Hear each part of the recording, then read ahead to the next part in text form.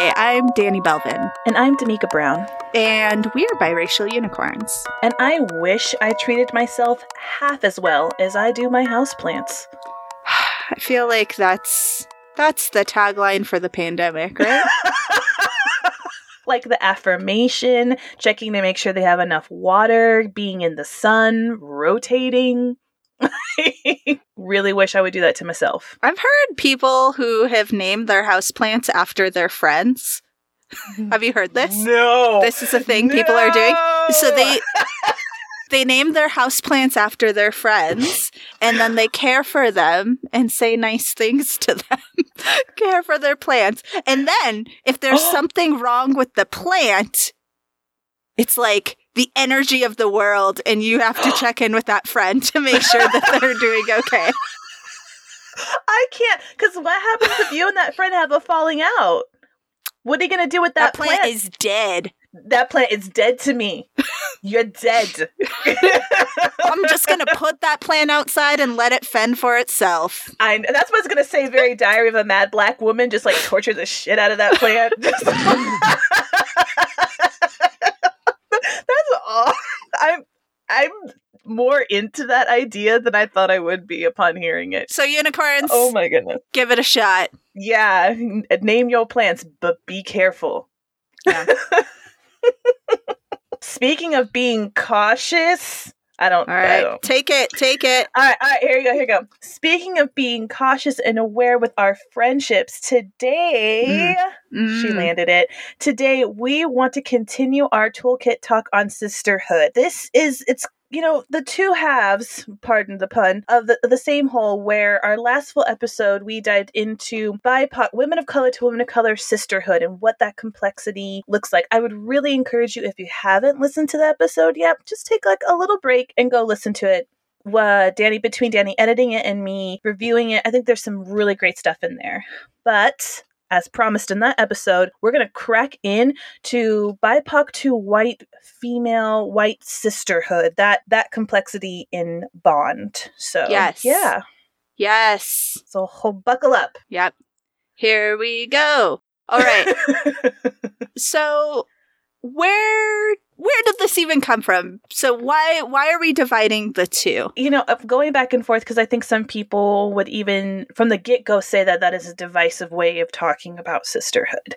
And I did consider that, and I think with that, and I think with Danny and I's experience, where we have been the only person of color amongst our friend group, and what that looks like for us, you cannot help but think about the complexities and how you relate to each other differently. And I think specifically of even what's going on very much in these relationships being underneath the magnascope with the lockdown and everything, we have to take a hard look at that. Us in this particular podcast world, not taking that time and admitting to ourselves that those relationships do look different, it would be a misuse of our time. it wouldn't be real. It's unreal to say that a woman of color with a white woman's relationship and sisterhood would not have its own complexities and would not look different. Yeah, I think there's a couple of things in there that I want to tease out a little bit. One, you talked about both of us having experienced being in spaces or in friend groups where we're the only person of color. We're going to get deep into some of those issues with it, but I think the heart of it that you pointed out but didn't say, so I want to give you credit for saying this, even though you did say it on the podcast, is it's tokenism, and it can really weigh heavy on a person, even if things seem great, and even if you love your friends, and even if you're happy with things, like there is a certain level of exhaustion that comes with being the token person of color in your friend group. So I think a lot of, I'm sure that my white friends are unaware of this. They might be listening and be like, wait, what? But yeah, it's something that you definitely experience. And because the flip side of what we talked about last episode of that coin is you can show up to these relationships, these sisterhoods with people of color in a different way than the way that you show up with your white friends. There is a certain level of having to set the stage, give the context, paint the picture, the full picture, before you can get into the details that can be incredibly exhausting. But I think there is, of course, a lot of benefit to having cross-racial friendships. And as people of color, we tend to bear the brunt of the hardships that are, while white people tend to reap more of the benefits almost. Is that divisive to say that? No, I mean, that's, if that's divisive, what has the show been about? It's one of those things of, once again, even if you heard that and you bristled, that's the exact thing that we're going to be really diving into, is that admittance of what, how the outside world treats your friend will affect your friendship. And that there are systems in place that oppress those who you love, and that will affect your bond and your relationship. And so I love that Danny said reap the benefits of that, because when we talked about sisterhood and the movement and uplifting and amplifying each other's voice and going against those oppressive groups, we're going to get into that. But being a woman of color, we don't get to separate those two. We are always those two, and we're constantly having to live within that reality of in those two separate kind of oppressed groups, as opposed to white women who the system is made for their whiteness. And I think part of this complexity, and we'll talk about it a little more in depth when we get to the article, which was in our toolkit for this month, but in the article it points out that white women live in this interesting sphere where they have to experience what the author calls one up, one down identity. So while they are oppressed from being women, they also kind of take on the role of the oppressor by being white. What does that mean, and how does that weigh in relationships, particularly with women of color, is something that I don't think is talked about often enough, but something that's good for all of us to be aware of, because I think there's a lot of behaviors that we all take on in that situation, because what choice do we have if we aren't talking about these things and laying them out there? Like, we just have to act in a way that's the best way to defend ourselves and to care for ourselves in those situations. So I think that's a big part too of what we want to talk about today, is like laying these things out there as a bridge, as a way of like building more authentic sisterhoods, relationships. And that's what it is. I think when you talk about things that are divisive, things that are going to make people bristle, even the title of our article of like When White Women Cry, we talk a lot about thinking about our listeners and how they can use the toolkit, and thinking about the gut reaction that our sisters who are white, those are our listeners who are white, and like, this at the end of the day is never meant to shame. It is meant to call it out, but it's ultimately designed for us to be able to build authentic, real relationships, which will then evolve into real sisterhood, which will then involve in having real change and healing. Yeah.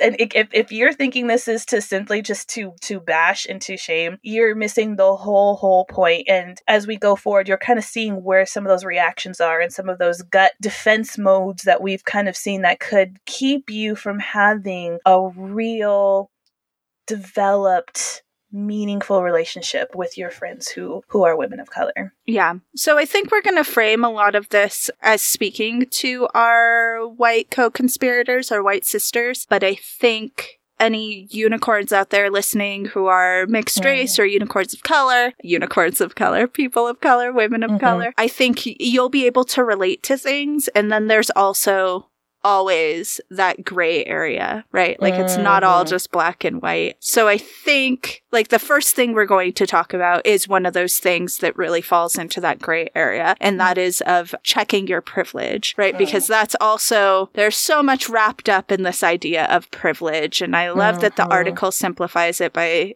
being like one up, one down identity for white women, and then women of color have this other thing. But of course, as with anything, privilege is very complicated, and there's levels and there's steps and there's different identities, right? Like, we aren't as simple as just our gender identity and our racial identity, all sorts, right?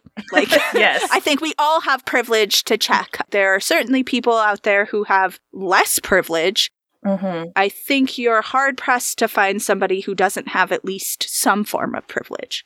Mm-hmm. And this is something we have carried on through a lot of our episodes, is that everybody has some sort of privilege. I mean, like I said, hard-pressed to find someone within that. And I think that's when beginning, I think any relationship, but we're putting it through the lens of specifically this topic. You have to check those privileges. That takes work. I think everything we talk about kind of will fall underneath these categories. So it's first things first. You have to kind of do those work and have those hard conversations with yourself of where have I had biases. So just even at the top, both Danny and I sharing that we have been the only person of color in the friend circles, of just like even that of being like, I will always have numbers as someone who's a white woman on my side, for lack of a better word. Like, I do not know what that's like to have that alone feeling, to be in a room full of people and not see someone in that same that just presents in the same way that I do.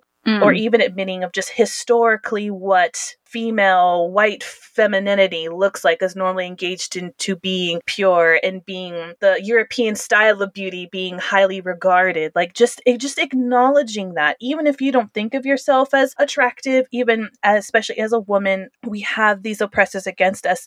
That's just that simple acknowledgement of historically, these are the systems that have been put into place, and where do I kind of line and where do I benefit? I love the example that they use in this, and it's so precise, is that we're all like these fish on this journey and we're all trying to get there, but some have been put into streams that are going with the current and some are going against that. And I think you have to say, what currents am I going into that are going my way? And how can I acknowledge that where it might be going upstream for other people? You're still on the journey, but it's you have to kind of have those moments of checks and balances, but it's work, isn't it? It is.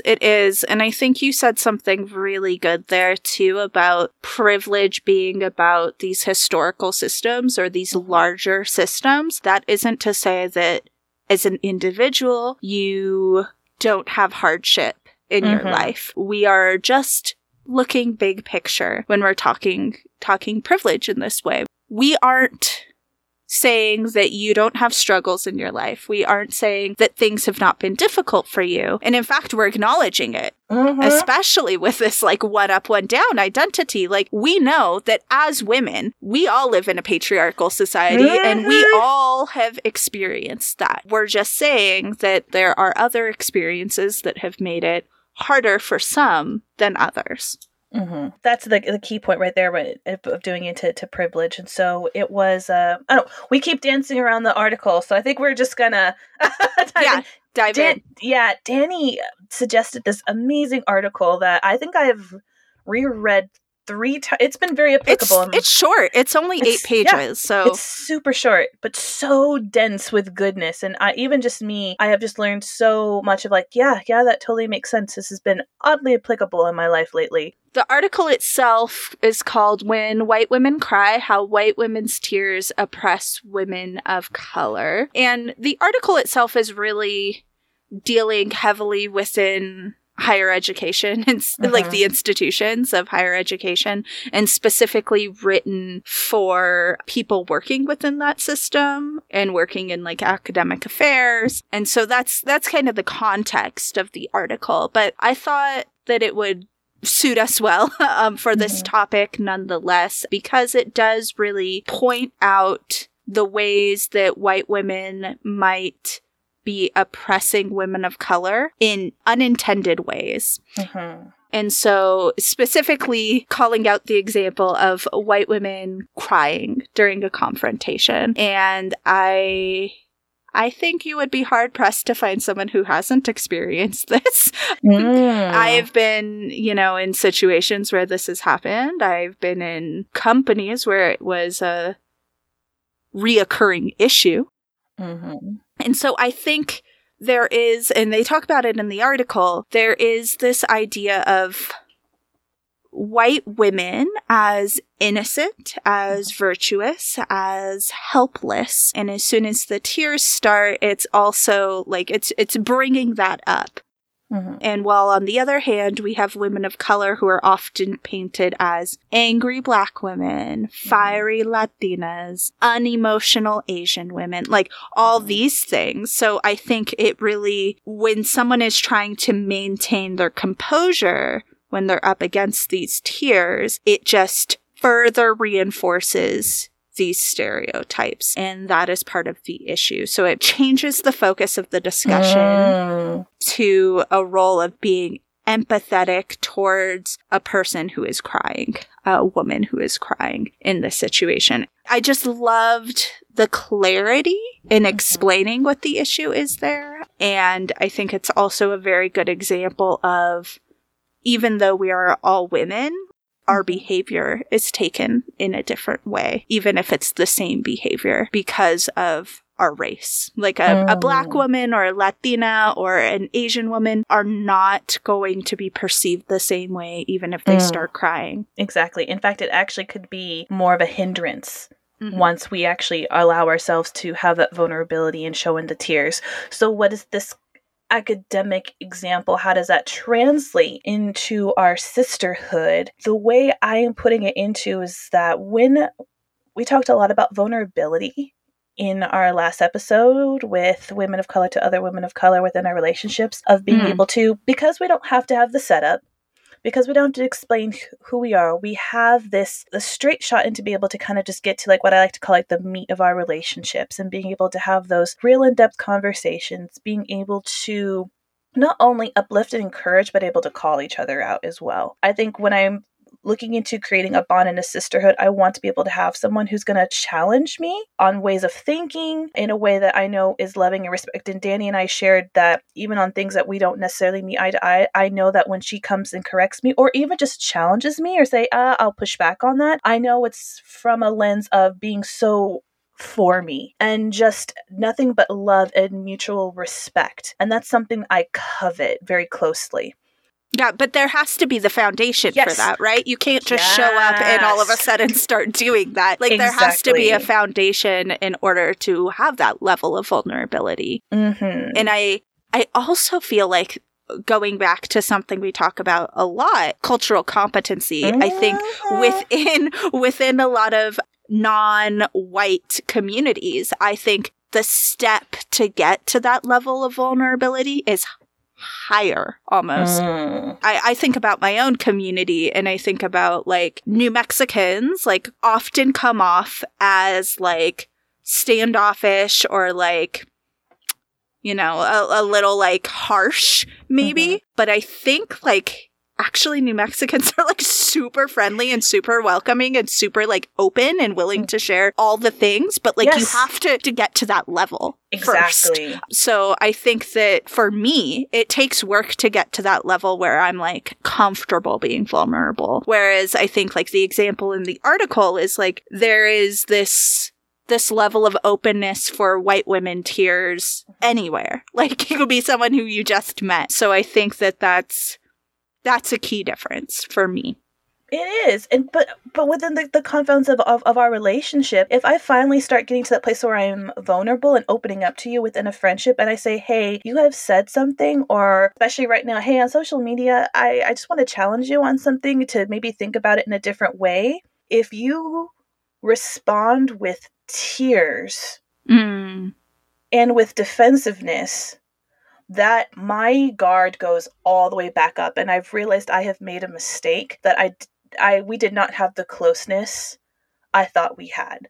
And so when I hear that, even in the workplace, in this example that they had right here, is that the woman of color who is bringing this issue in a very professional manner, when all of a sudden the tears started coming and derailed the entire professional meeting and addressing the heart of the issue of the woman of color, it was, my gosh, like my heart just sank of thinking about, wow, she probably thought she was being very professional, that she was in a professional setting, that this was very more than reasonable. And she got completely shut down. And that's where I saw the parallels of very much of like, I have actually tried to establish real closeness and real depth in our relationships by drawing out something to you or bringing something to you in my life that pertains to my race, which a lot of it does, because this is the life I'm living. Yeah. And it was met with either questioning or being having that gaslit, or me having to prove myself, or not being believed, or like I said, in some of the very intense scenarios, that with tears and crying and defense, that nothing will halt the deepening of a relationship, of not being able to have that, of not being able to challenge or to come with hard topics like that. Just it kills the mood. Like it just kind of kills it dead. And that is tough. I don't know if, I mean, I'm sure, Danny, you've experienced it. Like for me, I have had a few moments where I'm like, yes, I think this is a person I can trust and let my guard down and be my most authentic self. And I was wrong. And not only was it hurtful, it was scary. Because what I saw on the other side of that was someone who was just in a worse place than I thought when it came to issues of like race and gender. And it was actually, it was really, really scary. I was hurt, and I was mad that I felt like I got it wrong, and I let my guard down. And especially what was been going on, that to where in person people can be one way, but because our whole life is now lived on the internet, yes, I saw people in a whole new way, and it was very scary, and that is hard. That's a hard thing to process. Yeah, no, I think we've all experienced it to different degrees, I think, because I mean, and I find, and part of it is also just my personality. Like I feel like when I am faced with those sorts of things, like it's easier for me to deflect and make it about the other person rather than having to address my reaction. So if I bring something up to someone and they come back at me with their defensiveness, I find myself naturally like deferring to their defensiveness and like comforting them. And I think it's in part my personality, but in part like the system in which I've grown up in. Like all of a sudden, like my concerns are less important because I wasn't emotional about them. Ooh, we can serve that. That is so true. And I think once again, it goes back to like that cultural competency. If you're not aware of how women of color have been treated within the confines of our society and showing their emotions and addressing these hard issues. And the fact that we are confronted with these things, so we have had to put in the work to take the time to process them in order to not react emotionally every time that something comes up. So like I've done this work and I'm able to talk about these things without breaking down into tears, so that somehow makes my feelings less valid.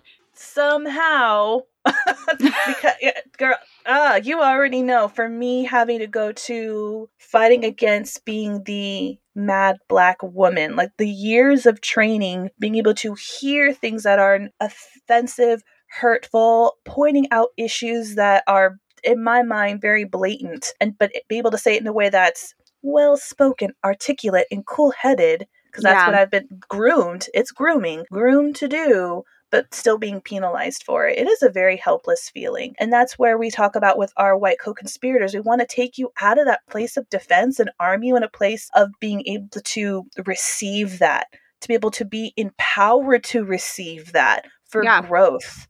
Like, wouldn't the excitement of growth be a lot better than being in a place of defense?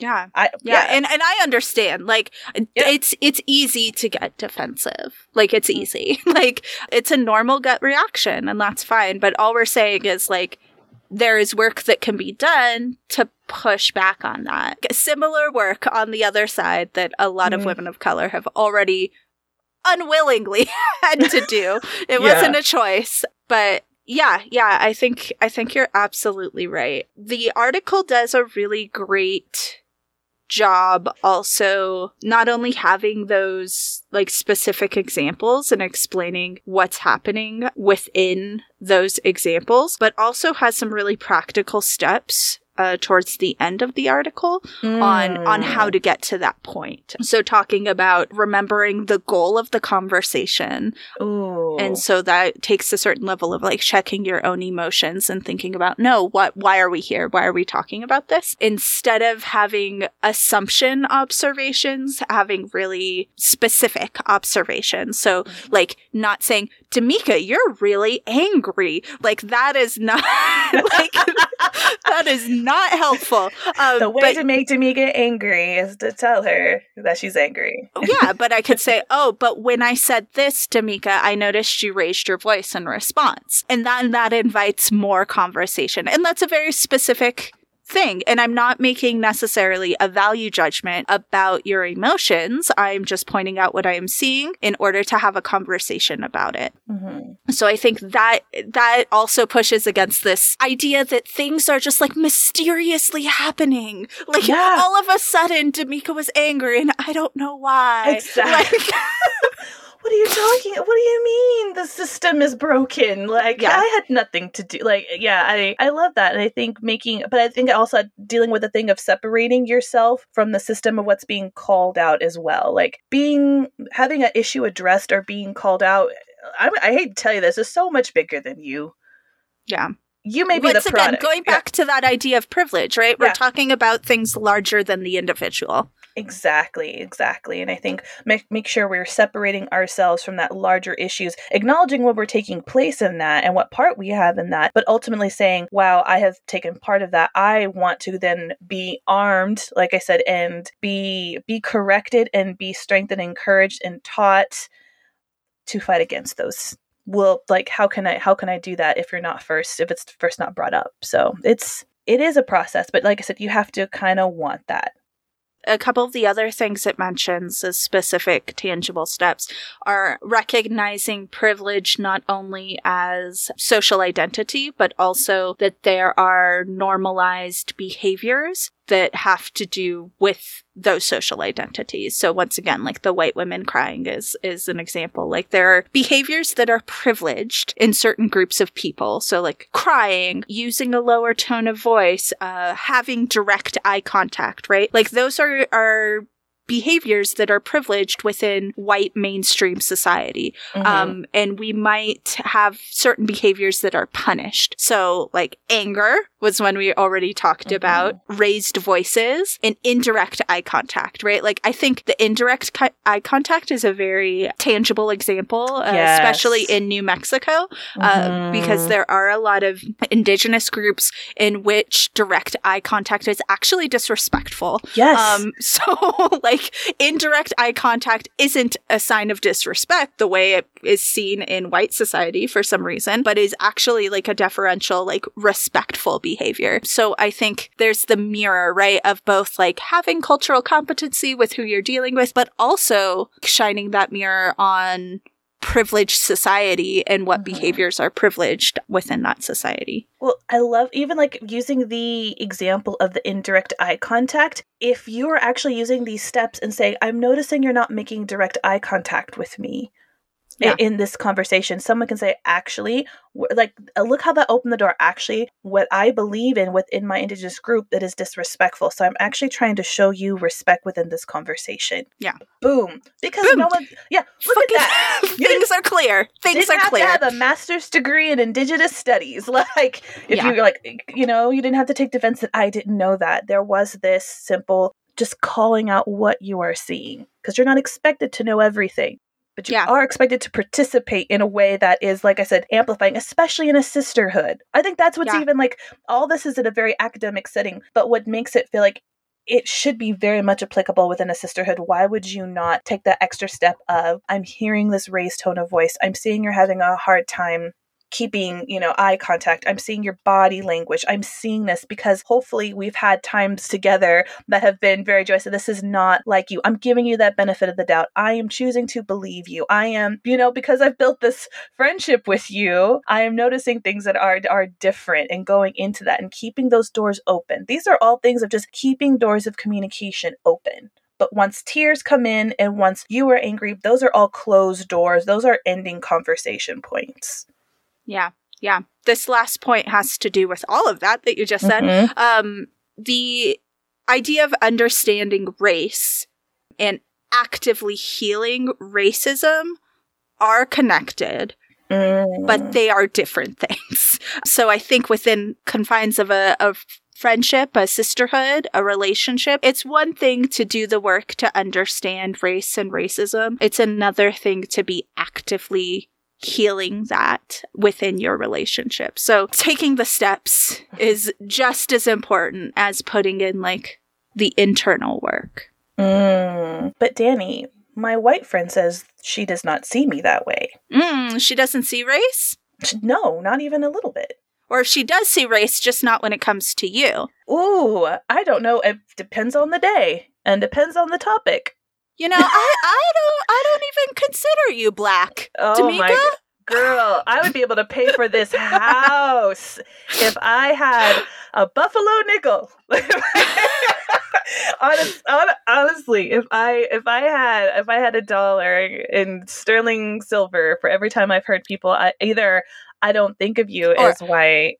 I forget that you're Hispanic, Danny. Oh. Like, cool. I never forget.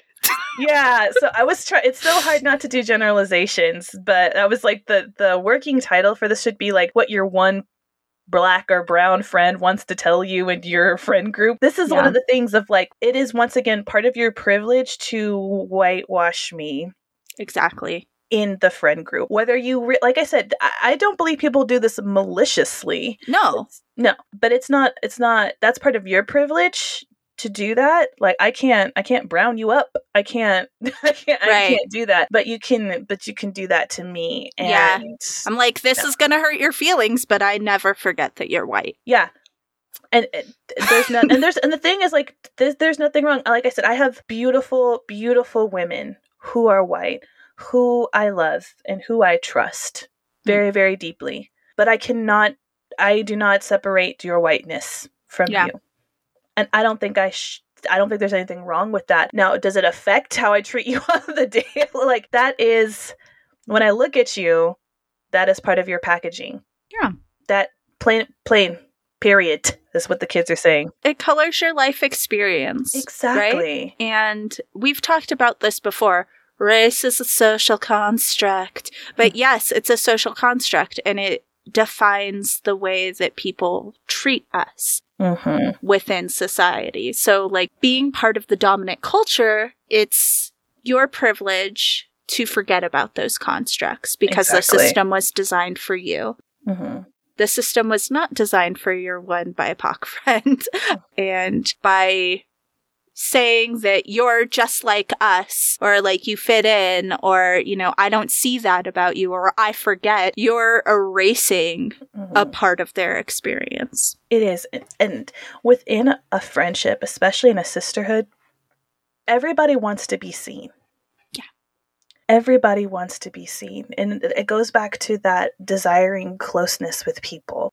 How can we have a closeness when you don't see me, when you don't know that my whole life I have been taunted for my hair and made fun of me? Like, when that's such a huge part of what's going on in my life. So I know, you know, not to do that to me.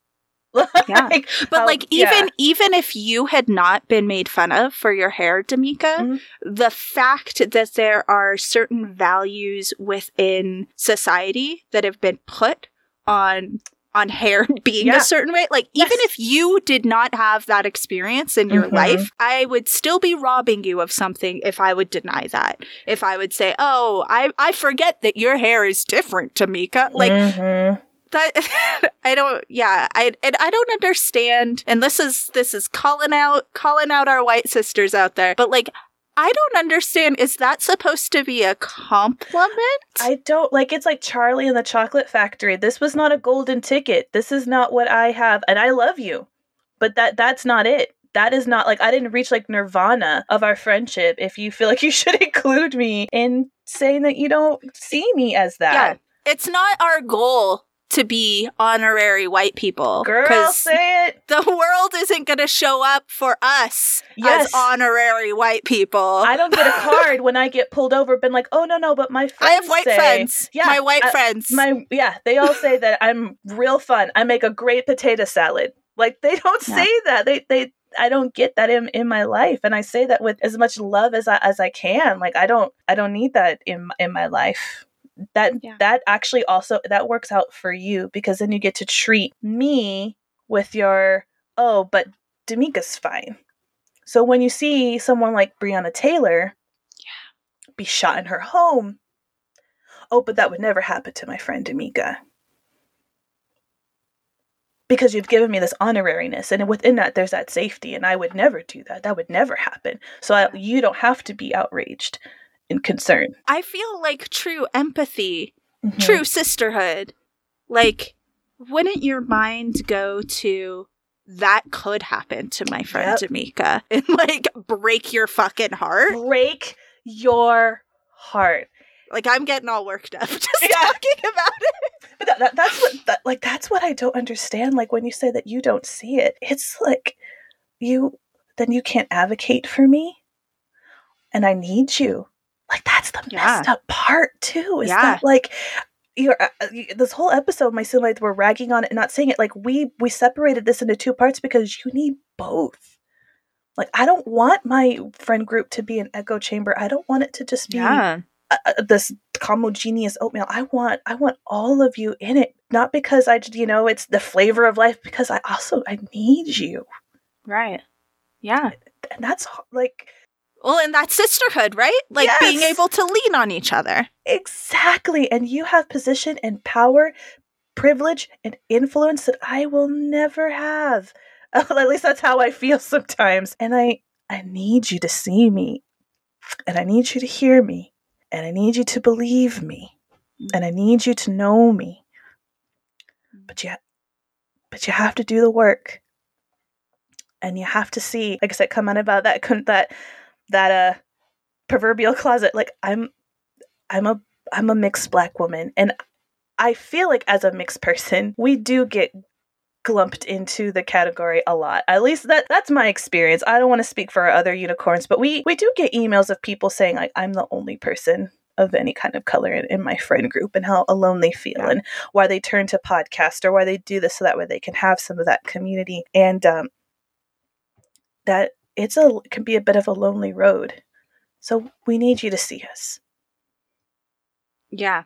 And we say this, we want to put this out there. We want to do this process. We want everyone to, like, take this journey, and we want it to be not rooted in guilt. Like, we aren't here to, like, amplify your white guilt, but rather remind you of the power that you have. Like, this should feel empowering to you. Like, this is an opportunity. It is not about, like, making you feel bad. It's about, no, these are the things that you can do to help lift everyone up. Exactly. To have these meaningful relationships.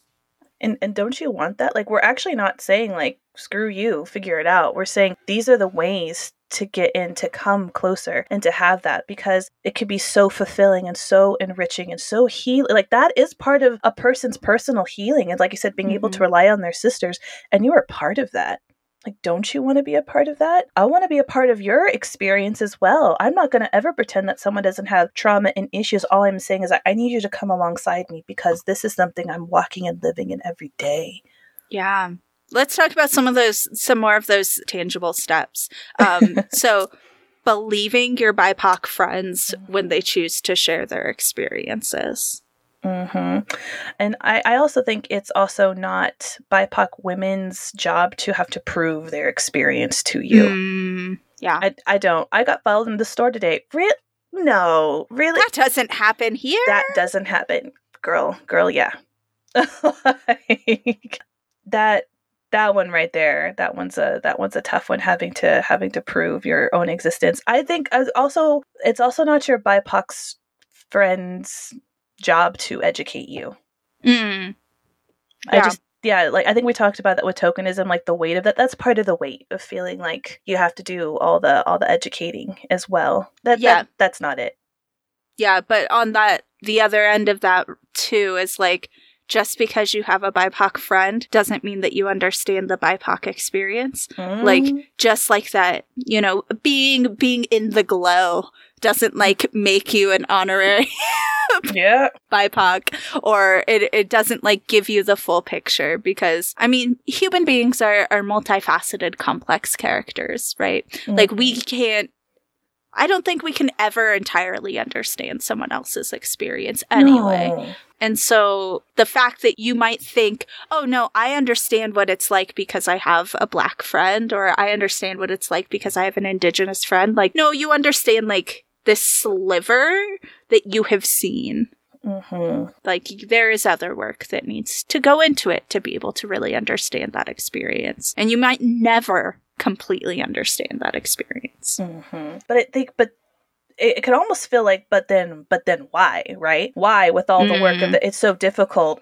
Part of our toolkit is a really short PBS video that I actually picked because the one giving is writing a great book that I can't wait to get a hold of. And let's see, we're not like that. It doesn't come out till fall, so maybe we might read that and do like a book review of it. But in this video, she's basically talking about, once again, about being the only person of color within her friend group, but talking about why it's so important to have that. And I think it just really leans back to the heart of being able to have empathy. I do have some amazing white female co-conspirators, and let me tell you, y'all give me life.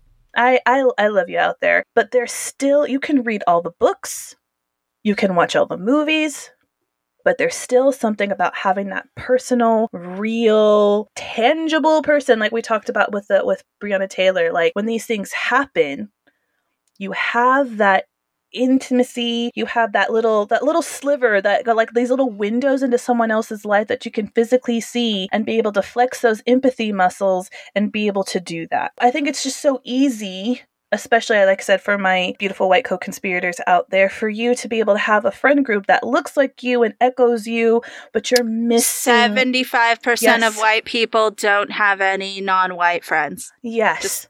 I'm gonna continue to spew that fucking statistic all the time. Exactly. Because I think it's really easy to forget that.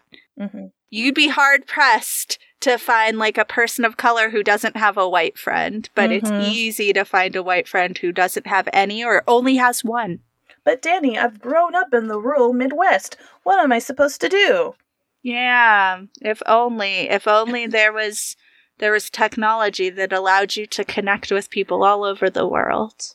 That's like some Star Trek stuff right there. It is like some No, but only. I think it goes back to what we were talking about in the last episode. It's like being intentional, right? Like making those steps. And that isn't to say that you are tokenizing or exoticizing or like going up to the first like woman of color you see at a function and like, okay, oh my god, you're my best friend. Hey, like that.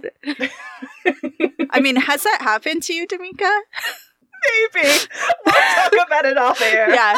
But I feel like, you know, sometimes there is that desire to just like be like, oh my god, I'm gonna be friends with you because, you know, you fit a checkbox for me. But like, that's not what I'm saying. But what I am saying is like, put yourself out there in situations where there is the opportunity to meet people with different life experiences than you. And perhaps it's around like a common thing that you enjoy. Like, it could be music, it could be different art forms, it could be like pop culture, it could be all these things. There's like groups and meetups and things. Yes. And it's easy to like put yourself out there and find people who have a different experience than you, find common ground where you can connect and authentically build a relationship. It's just the same way you build any relationship, but I think so many of our relationships are forged out of school or work. That convenience. Yeah, convenience. And I think oftentimes for people that means being surrounded by people who look like you. So the challenge is putting yourself out there. Exactly. But you like, the thing is, we can tell you to do that, but that's you. That's like your conscience. You have to do that. You have to be willing to put yourself in places to where it's like, I'm going to actually have to work to make some common ground, or even better yet, see that person in their totality, but most importantly, see them in their humanity. That takes work. That's something, but how do we do the work, as we say over and over again? It's like an exercise. I hate to tell you this, you're going to get it wrong. How can I tell people you're probably going to say something off color, in quotation marks, you're probably going to say something offensive, you're probably going to get it wrong. But I think the difference is the friends I have who can take that, learn from that, and we can grow together in that. Or when I've been called out, I'm like, whew, and when I can take that, let me tell you, there is nothing, it feels like leveling up in a video game. It feels like, ooh, we have reached a level. It's nice here. I like this. I really, really do. I will say, though, I do a lot of calling out or calling in, depending on the situation, right? But there is a lot I let slide. So... She does do it. I can't imagine what she keeps in. I hope you're keeping a journal. That's got to go somewhere, girl. Yeah. I'm here for it. I love it. But it's so important. It is. You have to get out of your comfort zone. You are never going to understand full empathy of to be dramatic, of the human race, if it's only confined to the people who reflect your own reflection. And yet that just grieves me to think that people have that reality. Let's grow. Isn't that what we're all here for? Yes. That's what I'm here for. And we're speaking so passionately because we're talking specifically to women who we understand. If you're looking at how do I connect with that woman of color, you're both women. And you have both faced a system that's bent the knee to the patriarchy. Start there and my goodness, how can I uplift that woman? And that woman's like, how can I uplift you? No, girl, how can I uplift you? And how can we do that? This, we're talking in broad strokes, but back to the heart of the issue is that sisterhood. And when we have that combination together, daggone on it, we're going to be dangerous when we have that. When we have that true, authentic, you come as you are. Let's stop having to explain half of our lives to each other. Let's get to that healing. Let's get to that amplifying. I'm not in competition with you. I'm not going to be defensive by you. I want to uplift you. Yeah. Whew. This is it. I think it all goes back to something we spent so long talking about last time, too. Intention. Make things intentional. Can we, it's still on the same topic, but could we shift gears a little bit and talk about recitative? Ooh, you know how much I love that almost as much as my inability to say it. It's both. They're two very strong things. This short story by Toni Morrison. That was so good. Did you enjoy it? Did you like it? I did. Yeah, I really liked it. I read it when I was really sleepy, so it was a little challenging, but it was really good. She's just such a lovely writer. I know. Her writing is beautiful. I'm actually reading, so Playing in the Dark. I just started it, where she actually mentions writing this about talking about what is the removal of race from dialogue and race within literary thing. Oh, girl. Once again, it's not a huge book because it's technically off a lecture, but it's so dense. So good. I can't wait to finish it and then reread this through that lens. But the premise of the story, it basically goes through two main characters, these two women, and through the different phases of life, from going from this group home kind of orphanage up to their later adulthood. But the thing with this particular short story is you don't know which one is black and which one is white. But you do know that they're yes, one is each. What, as they say in the book, one is salt and one is pepper. Yes. Like I said, I have read this a few times in my life, and every time I come back to it, I just, to write like this is beautiful. But the reason why I wanted us to read this during this time is that this is one of those exercises for us to start pointing out our own biases and how society has had us being able to shape how we view race. Because we do view it. Because in this story, you have to kind of view it. You have to decide. You have to do the deciding on which is which. And then you have to look into those factors and work kind of backwards of what has made me decide who is who. I think it's just a great exercise of looking at that. Have you done any research? Has Toni Morrison said it all publicly? Who is who? Who's who? I know she talks a lot about the removal of race and the exercise of making it about these two individuals rather than race. Mm-hmm. I didn't look into if she had an answer. You know what? The research I have done is no.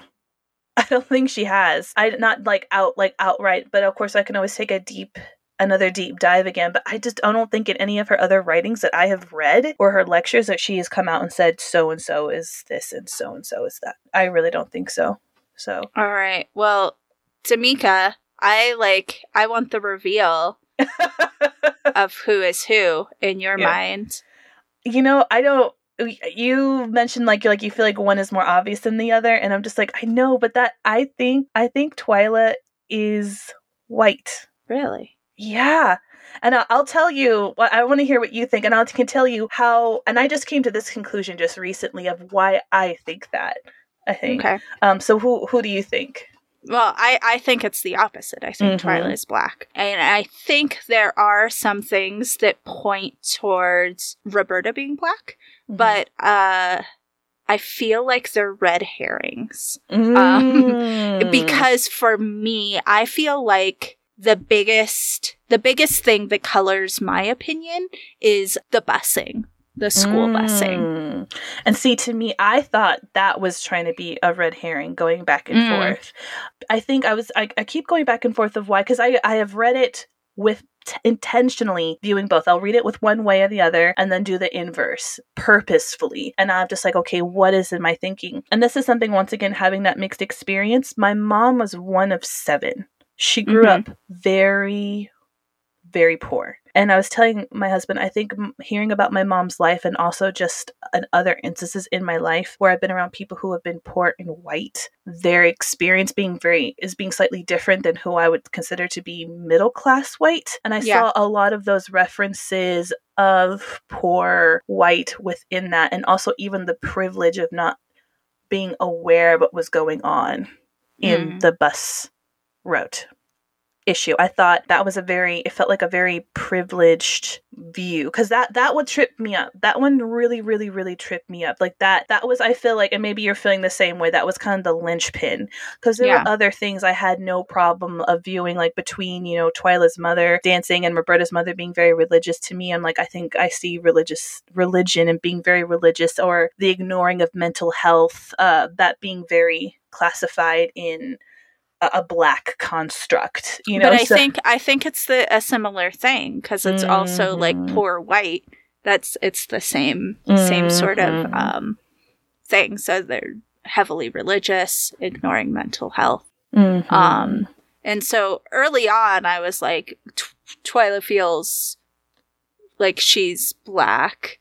But I was like, maybe, like you're just being set up to feel that way. And it's going to be like a flip, especially with like Roberta's mother, like not wanting to talk to them, not wanting her daughter to be friends. Even Roberta being like, my mother would not want me to be friends with you. Felt very, very like that way. And I was like, oh, I think, this is all setting me up to feel the other way, like to flip it on its head. But then I was like, no, actually, I think this is where the story is going. To me, the red herrings were things like Roberta's hair being described as big, her mother being described as religious, I felt like was also a red herring. But I don't know, there's something too about like Roberta marrying up felt very white dream to me. But that's the thing too. I think that would be the very unexpected in realizing and thinking about how Toni Morrison writes for women and women of color. Like her even going to the Jimi Hendrix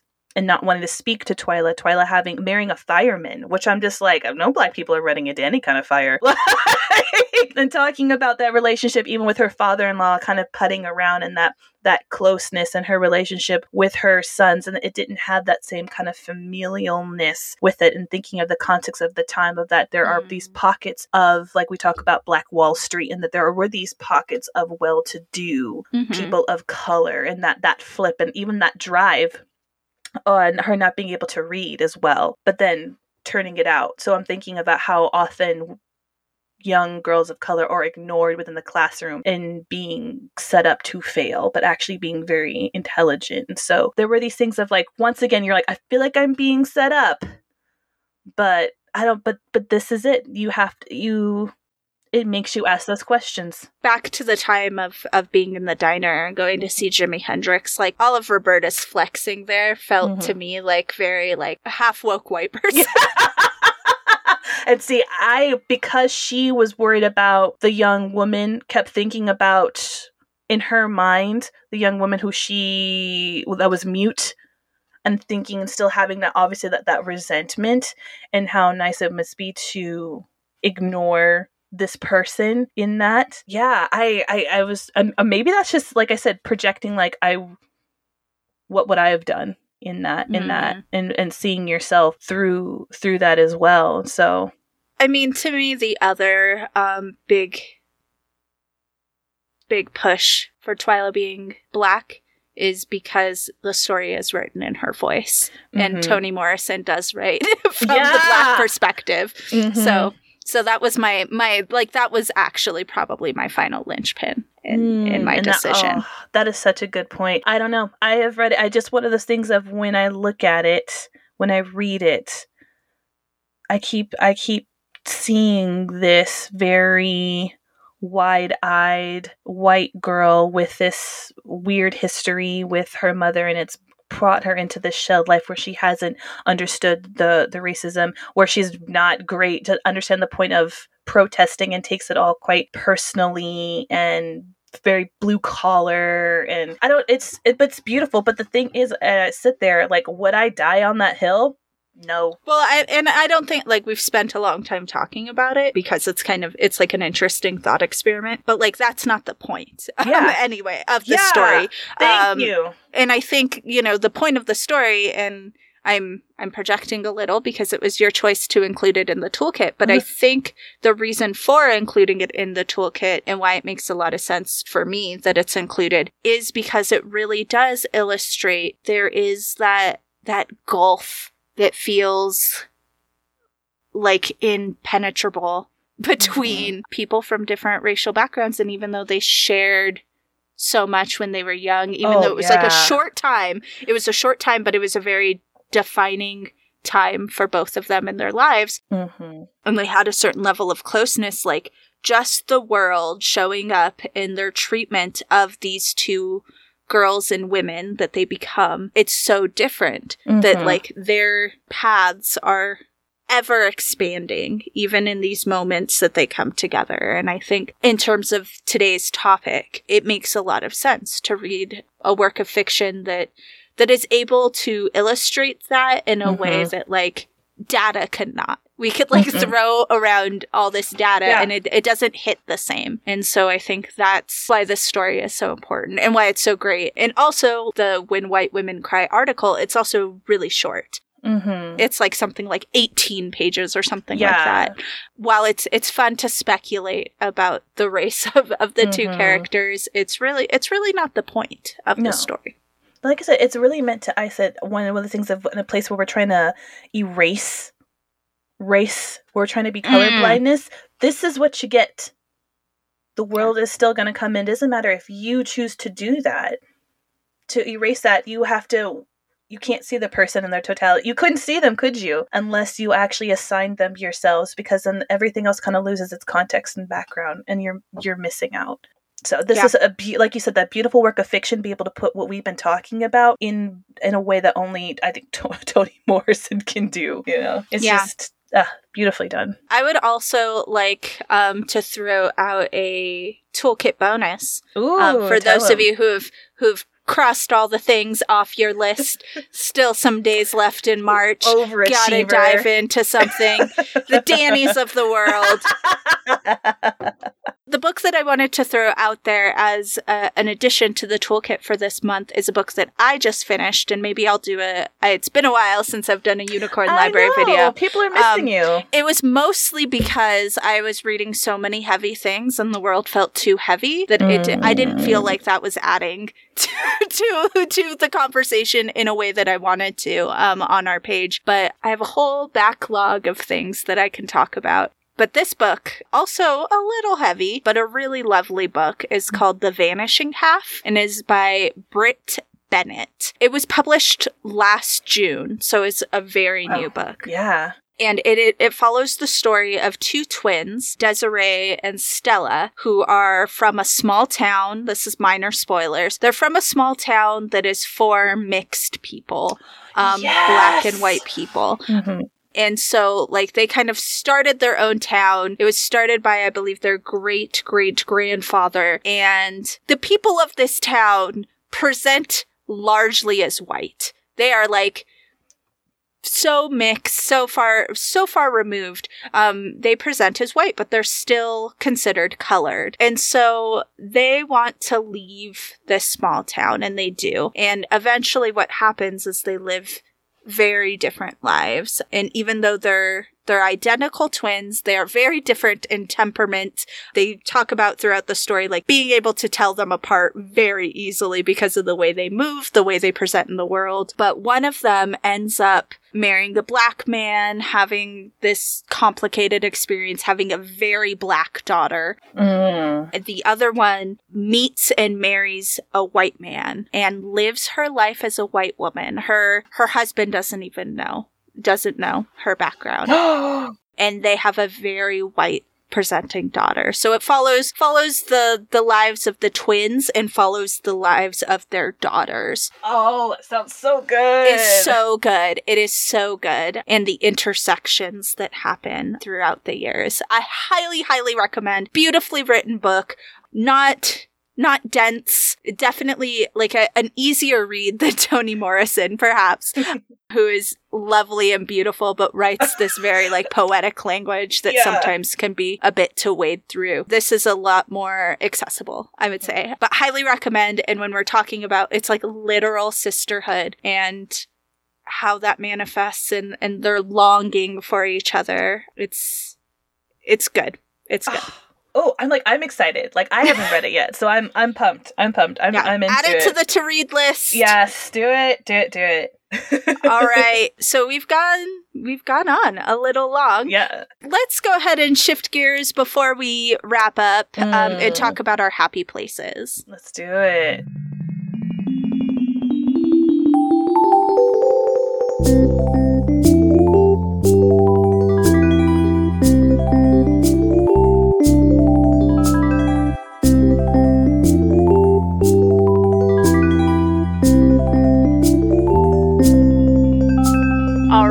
Tamika, what is your happy place? I feel so Little House on the Prairie, but I shouldn't, because it's nothing out of my, we're a crafty crew. Sewing has been making me really happy. Yes! I'm into it. I love sewing. I like sewing. I'm okay sewer. But I've had this whole thing of what I want. We talk about we don't like New Year's resolutions, but sometimes we'll have like a phrase or, and it's like, for me, it's like love the process more than the product.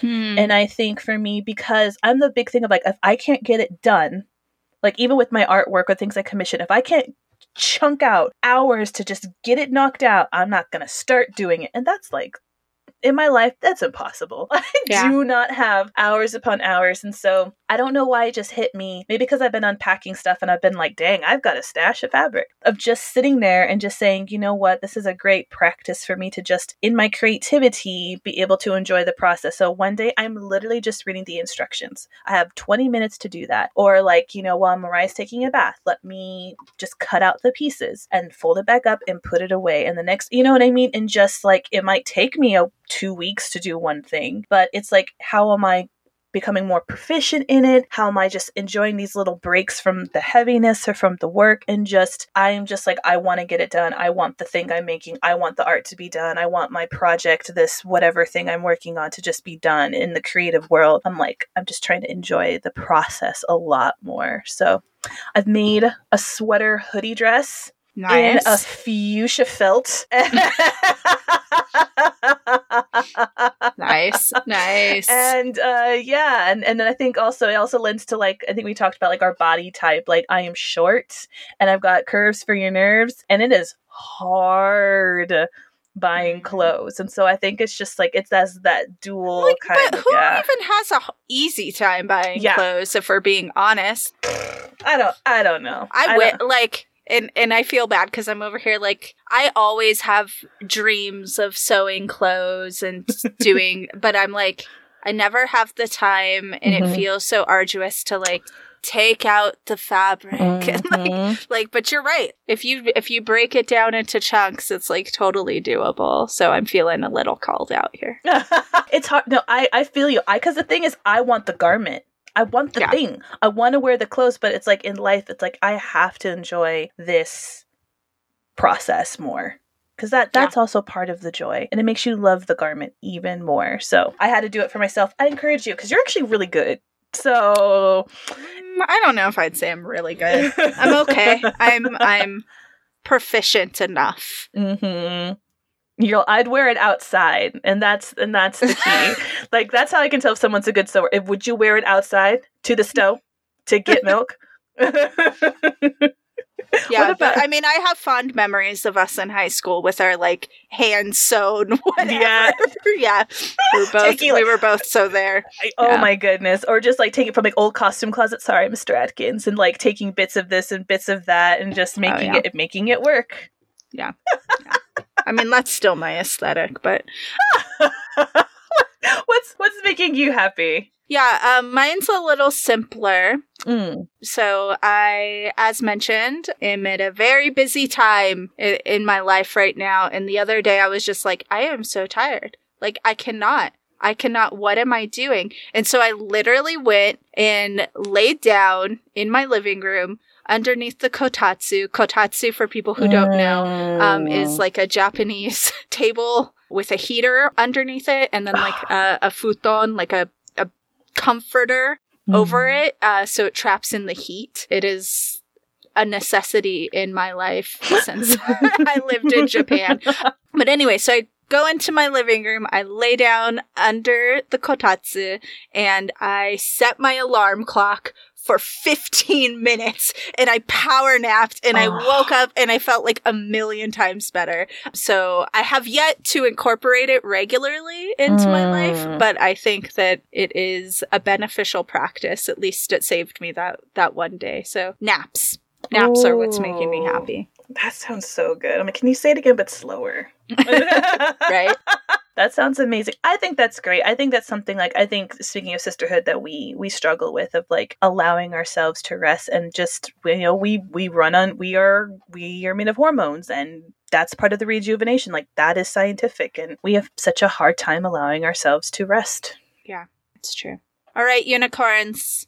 We're going to go ahead and wrap it up. We hope that you are Zooming with your sisters this month. If you do, please let us know. Also, let us know what you thought about this month's toolkit.